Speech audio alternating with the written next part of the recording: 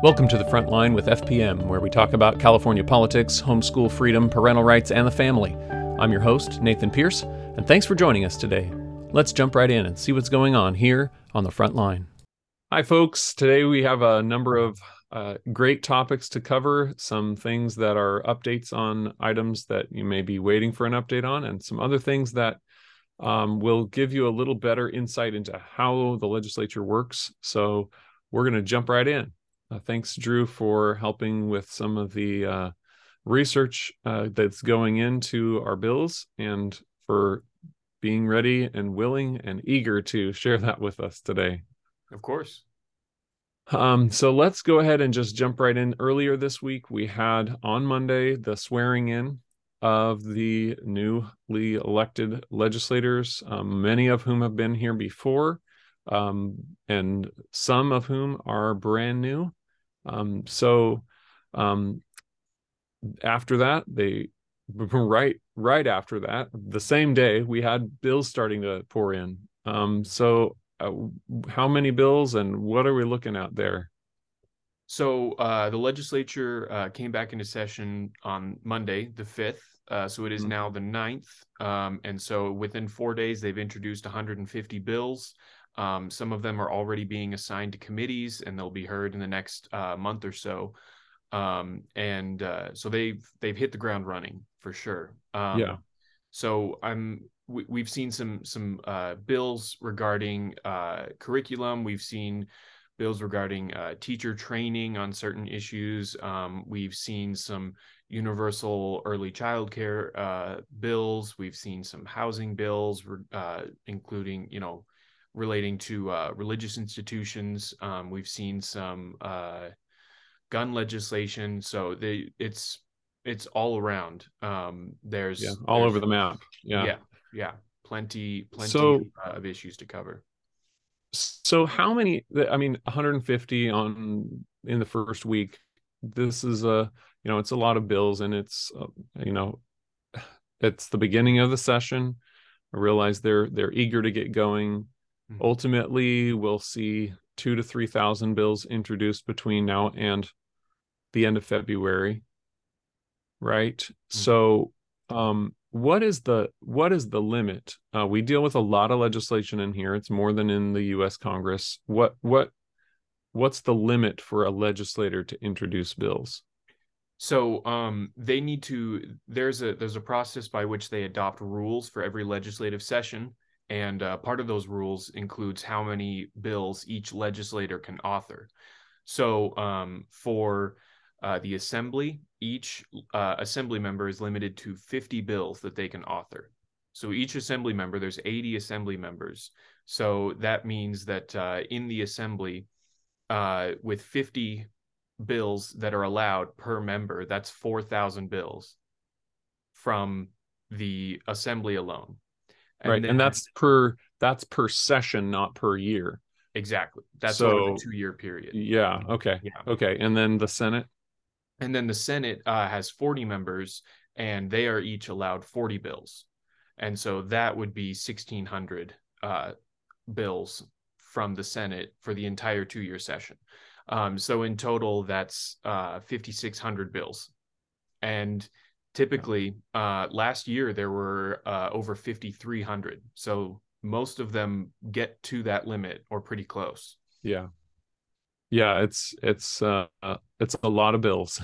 And a lot of people don't realize this, but we don't just have to read these bills one time. Obviously, we use a lot of tailored software to help us to not have to read every word, but to filter through all of this legislation. But it's not just that number. We're talking actually many times that, because most bills are amended at least once, some 5, 6, 7, 8 times. Mm-hmm. And so you end up with rewriting whole bills multiple times, which means that we have to reanalyze those. So, this is a big number for number of bills, but it's actually worse than that. Yeah. And and it's ridiculous because it can change, a bill can change 2 or 3 times in a week at times. And so we have to be really vigilant. And yeah, it's a mess. It's a lot of bills, and we got to stay on top of it. So I'm glad that I'm really thankful for the incredible software that we have. And a little bit of background on that, we've had people in our office working on developing software for that particular job of filtering legislation for over 20 years. And that's something that we kind of specialize in terms of being aware of legislation and the details of how to find something that's bad. That being said, terminology changes, and it's something that we have to stay on top of every year, of being aware of, well, what terms have changed in the society, in the culture, and in the legislature that we need to update in our software to make sure that we're catching the new stuff that uses different terms than it did last year or 10 years ago. So we have to be really vigilant on that and make sure that we're staying on top of it. Obviously, you mentioned, Drew, that we've got a wide range of topics, some of which we've dealt with in detail in the past. Early childhood education is one of those. So we'll be watching these bills as they move forward. There's an aspect of the new bills that I wanted specifically to address, where it comes to bills that there isn't much to them. And we have different names for some of these bills. We call them spot bills or intent bills. And you found some of these even within the last week, right, Drew? Yeah. With they tend to show up right at the beginning of session, and the beginning of the year. So we have some bills that they're only a paragraph long, or a couple of sentences, or sometimes even one sentence. And they can come in a couple of different forms. They can say, it is the intent of the legislature to write a bill about this topic. And sometimes it says nothing, but it includes a code section and changes a that to a which, and just as a placeholder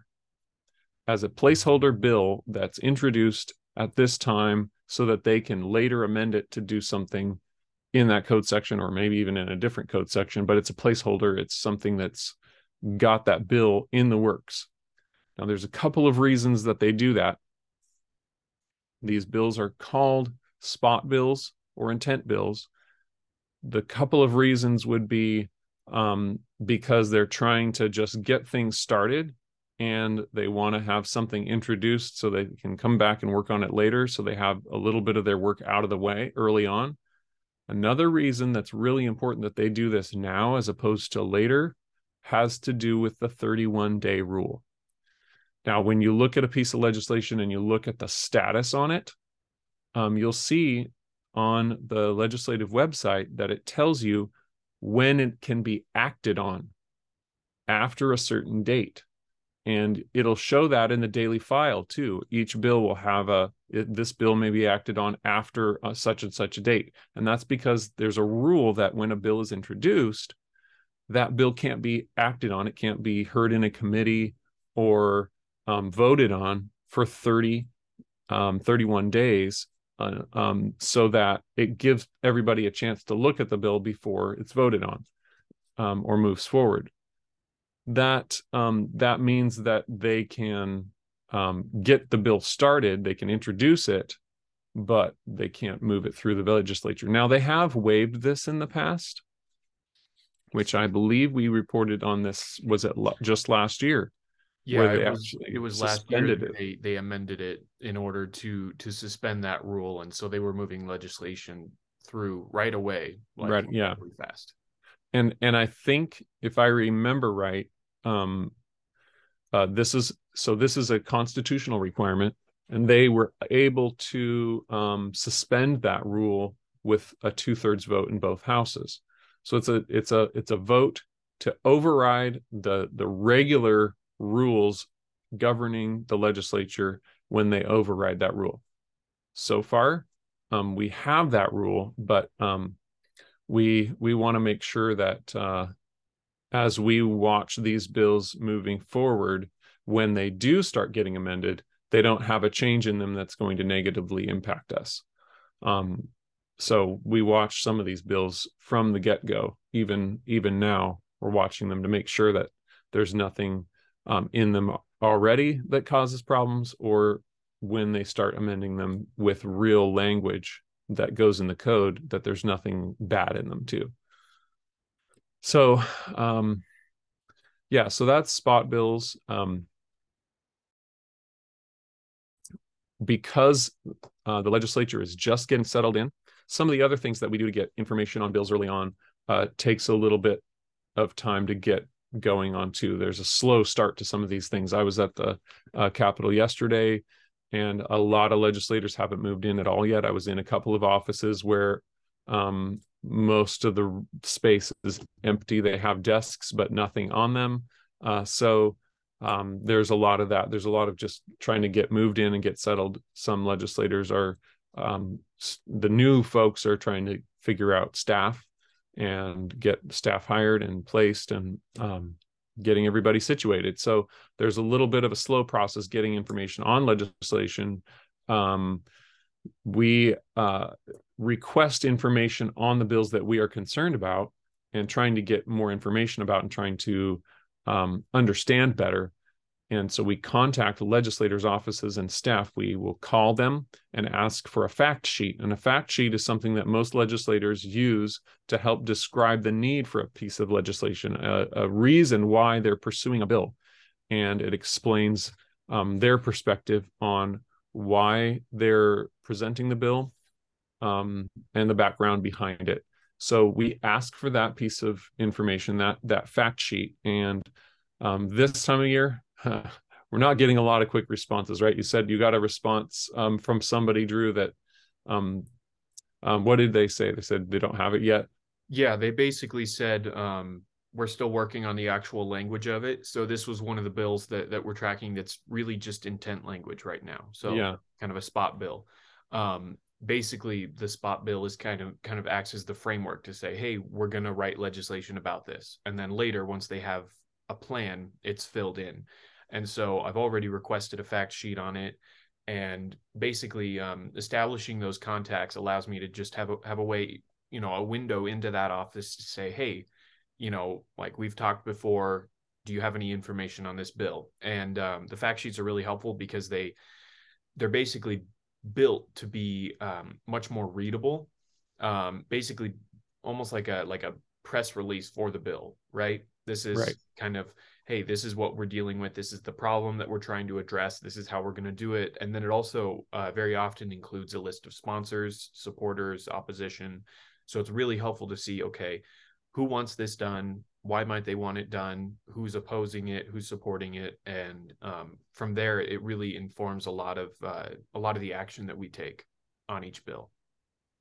Yeah, and I appreciate the sponsor information because it helps us understand not only kind of who's behind this, but also who do we need to talk to besides the author's office, that can also help us work on wording, because other people are invested in this bill, and we need to know who those people are so that we can be working with them to resolve issues.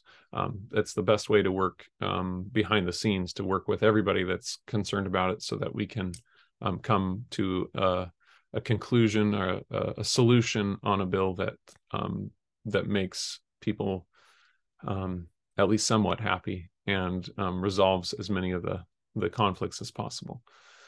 So we've talked about bills. We've talked about them getting started. On day one, the legislature comes into office, and they go to their respective floors. They do their swearing in. So I want to talk a little bit about that, because it's really important for us to understand that legislators take an oath of office. They are committing to doing something.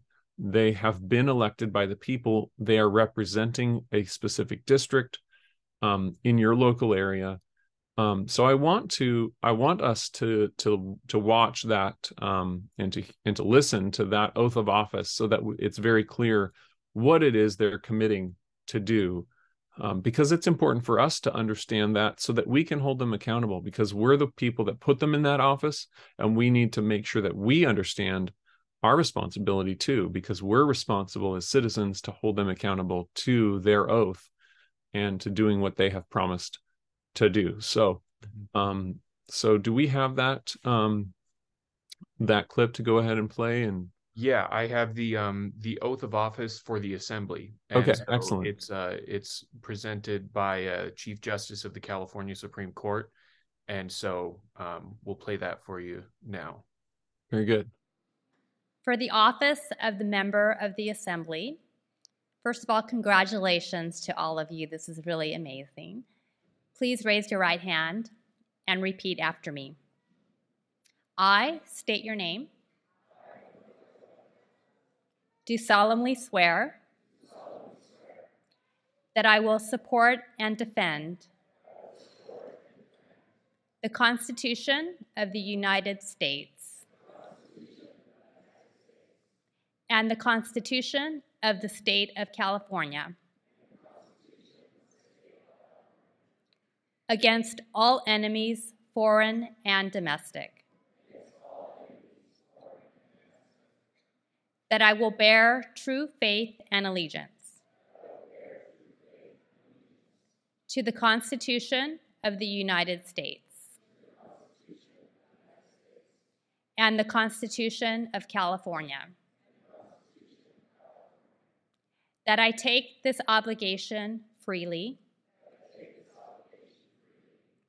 without any mental reservation or purpose of evasion, and that I will well and faithfully discharge the duties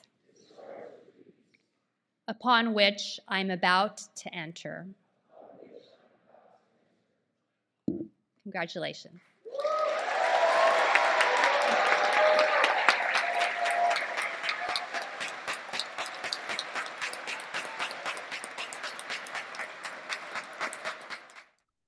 So they're sworn in. They take that oath of office at the beginning of each session. So some of these legislators, many of them have taken this oath before.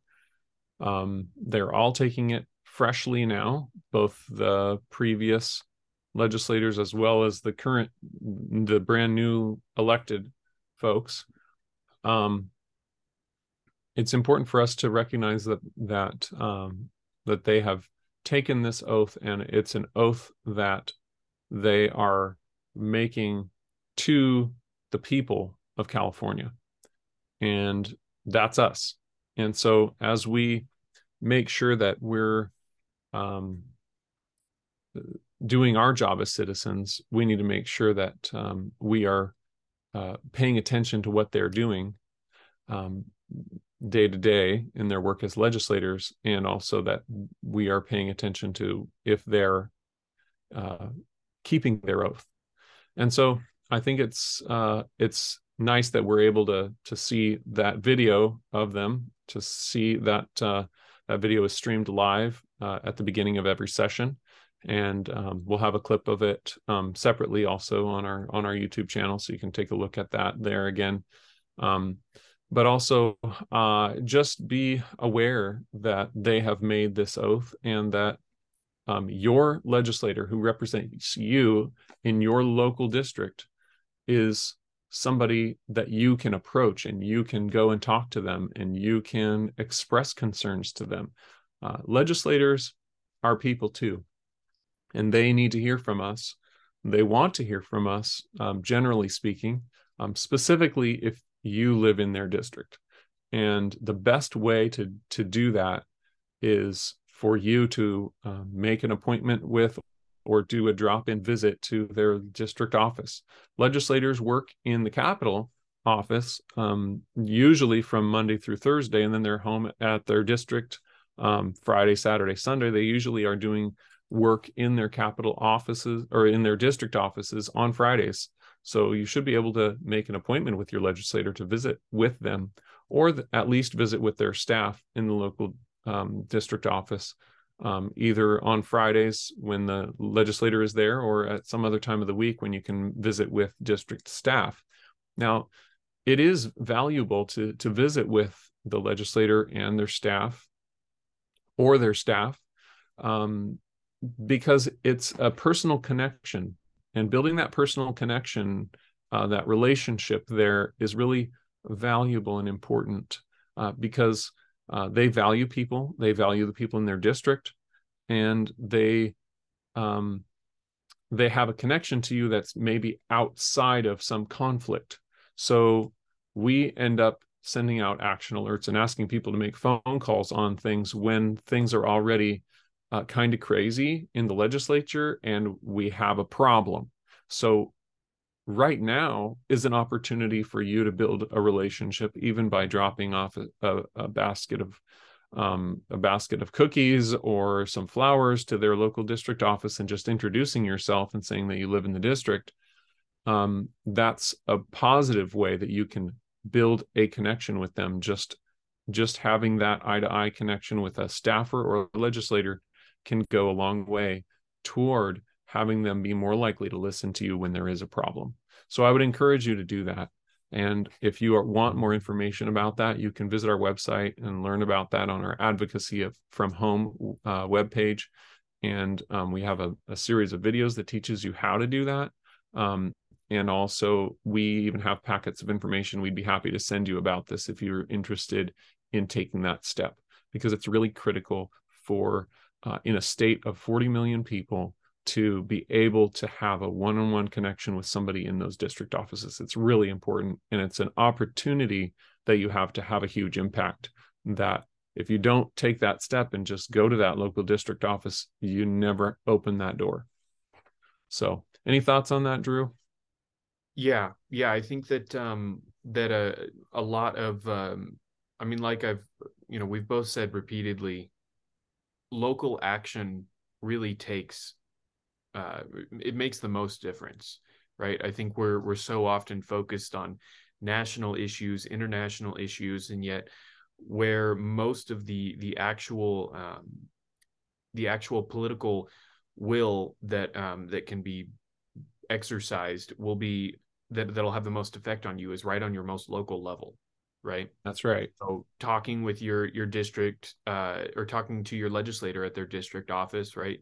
Going in with your family, all of these ways to reach out to them and actually establish a connection. It does so much more than them hearing, oh, here's a poll on this issue. Right. That's right. And so having that personal connection really redefines, I think, how legislators interact with the people that elect them. Yeah. So yeah, absolutely. Having those connections are pivotal. Yeah. Okay. So that being said, we want to make sure that you have all the tools you need to be able to do that, and you can certainly find them on our website, getting under Get Involved, and it's not hard to do. If you have any specific questions about that, certainly give us a call or send us an email through our website, and we were happy to help you. We really love helping people make those district connections, particularly because it makes our job easier. It just does. Yeah. So please take advantage of that opportunity. Additionally, I want to get into some things related to Capitol Day is something else that I want to talk about today. And we've mentioned this last time that Capitol Day is filling up. But Capitol Day is another opportunity for you to make an impact and to provide that connection, that one-on-one connection. And Capitol Day is when we take a group of homeschool families to the Capitol. We do training. We talk about how to build those relationships, and we go in and have visits. We drop off packets at all 120 legislators' Capitol offices here in Sacramento. We have interactive discussions with legislators and their staff that builds relationships and helps them see real live homeschool families and can see that we are people that can contribute to society, and that it's a really great opportunity for them to get to meet homeschoolers in person, which is a really valuable thing for legislators to have that. For us at FPM, it's a valuable thing for legislators to have that interaction with real homeschoolers, because it helps them, it opens their eyes to see that we're reasonable people, that we're normal people, and that we can interact with them in a positive way. And it's an opportunity to be interacting with them not from conflict, but from a positive point of view of, we're coming in to just introduce ourselves, to provide information to them. We're helping them in this event. We are providing helpful information. We see smiles on faces at this event that we never see the rest of the year. So it's a great opportunity to open the door to these offices in a way that I can't do by myself, that Drew can't do by himself. It's something special where a homeschool family shows up and kids are able to interact with staff and legislators and to sort of break down some barriers. And it really is helpful to us. So I would love to see everyone there. Definitely get registered soon. We are filling up. We have, I think, 20-25% capacity left in this event. It has filled up very quickly. But one thing I want you to keep in mind especially is that if you have applied and have been approved, but you haven't registered yet and haven't gotten a registration confirmation address, email from us, then you're not actually in, and your spot might be given to someone else. We have had more interest expressed in this than we have seats available. So I know there will be people that want to come that don't get a spot. So if you do want to come, even if you have already applied, make sure that you have registered, because if you haven't registered, you don't have a seat reserved for you. So you might be giving your seat to someone else if you don't register. You will be giving your seat to someone else if you don't register. So definitely get on that right away if you're not registered. What else do we need to talk about, Drew?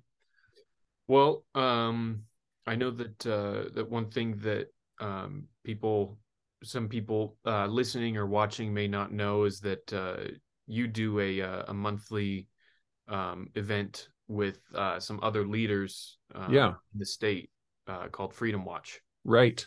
Yeah, Freedom Watch with CHIA. That's something that we started together. FPM and CHIA started together a couple of years ago, and it's really a great way to get up to date on some things going on. I am hoping that we will be giving you a little bit more update on the help me with the name here, the RFMA. Yeah, Respect for Marriage Act. Respect for Marriage Act, which has now gone from the Senate in the U.S. Capitol to the House in the U.S. Capitol, and from the House it has passed also and gone to the president. So that Respect for Marriage Act has gone to the governor's desk. Thank you. The president's desk, too focused on California here. Yeah. And so President Biden has that either on his desk, or I suppose he may be either signing it right as of now or shortly. That is something to definitely be aware of and learn about. You need to learn about what that means, and because it is a threat to religious freedom, it is a threat to the family, and it is something that's dangerous to our freedoms here in California and across the nation. So definitely stay tuned to that at Freedom Watch. We have the opportunity of having a couple of people from CHIA as well as myself talking about these issues. But John McGowan is an attorney that's really great in talking about some of these national issues, and I'm really grateful for his thoughts on these. So I'm hoping that we'll be able to get an update on that at Freedom Watch. next week. It's on the 16th, I believe. So yeah, a week from today, yeah, Friday the 16th, and that'll be on CHIA's Facebook page live. It'll also be posted on FBM's page. We'll put it out on our YouTube channel, on our website, so it'll be available. If you don't watch it live, it'll be out there. right. So it's usually about between 30 minutes, half an hour, or 30 minutes to an hour conversation. Yeah, 20 to 40 minutes usually is what it is. So yeah, it's a great place to get updated on some things.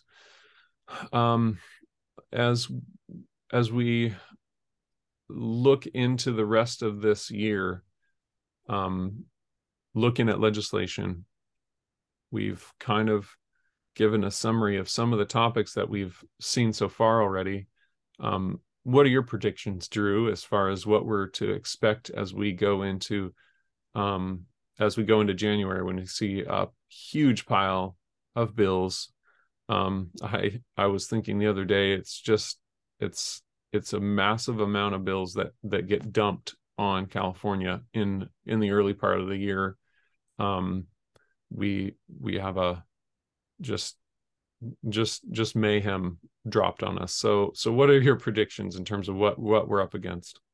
Well, there's always a lot of education bills. I mean, that's a large part of what we do, right? Mm-hmm. Is deal with education, especially pertaining to homeschool freedom. And I think in the last couple of sessions, what's dubbed, the culture war has really come home to roost in California, especially for certain legislators that seem to have a bone to pick with a lot of these issues. And so that brings, religious liberty, homeschool freedoms, parental rights, a lot of that into the crosshairs, even if that's not the main focus of some of these legislations, which in some cases it is.